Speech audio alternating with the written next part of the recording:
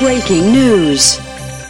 KTBR Action News has just learned of a devastating attack on the Break Room Towers, where many are wounded or dead. We go now to the Break Room Towers, where General Paul Paulson, commander of the Break Room Allied Forces, is holding a press conference.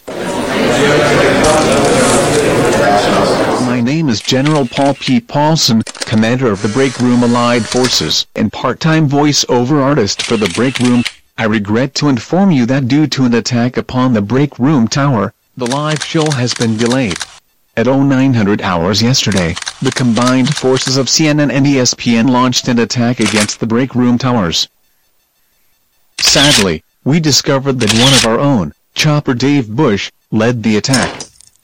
Ultimately, we were able to repel the attack, though not before Chopper Dave was able to lead an attack into the mainframe and kidnap the computer core of Charles. We also sustained heavy casualties. 623 people were wounded, including the head of our ninja force, Agreda. 42 people were killed in action, and 3 pooped their pants. We don't know why Chopper Dave turned on us, but he did leave behind this recording. Hey dude, have y'all heard about this? I ate them all. It's the most grossest thing ever. Yeah.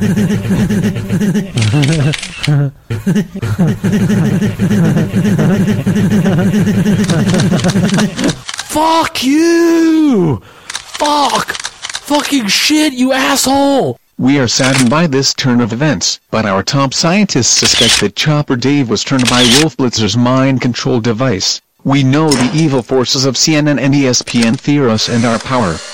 They fear the light we bring to the world. We will take the time to bury our dead and heal our wounded. Again, there will be no live show on April 4th, but the show must go on and there will still be an episode for download Friday morning, April 5th. And then, like a honey badger, we will turn and strike a mighty blow like never before. We are the Break Room. So say we all. Operation Black Pepper begins now.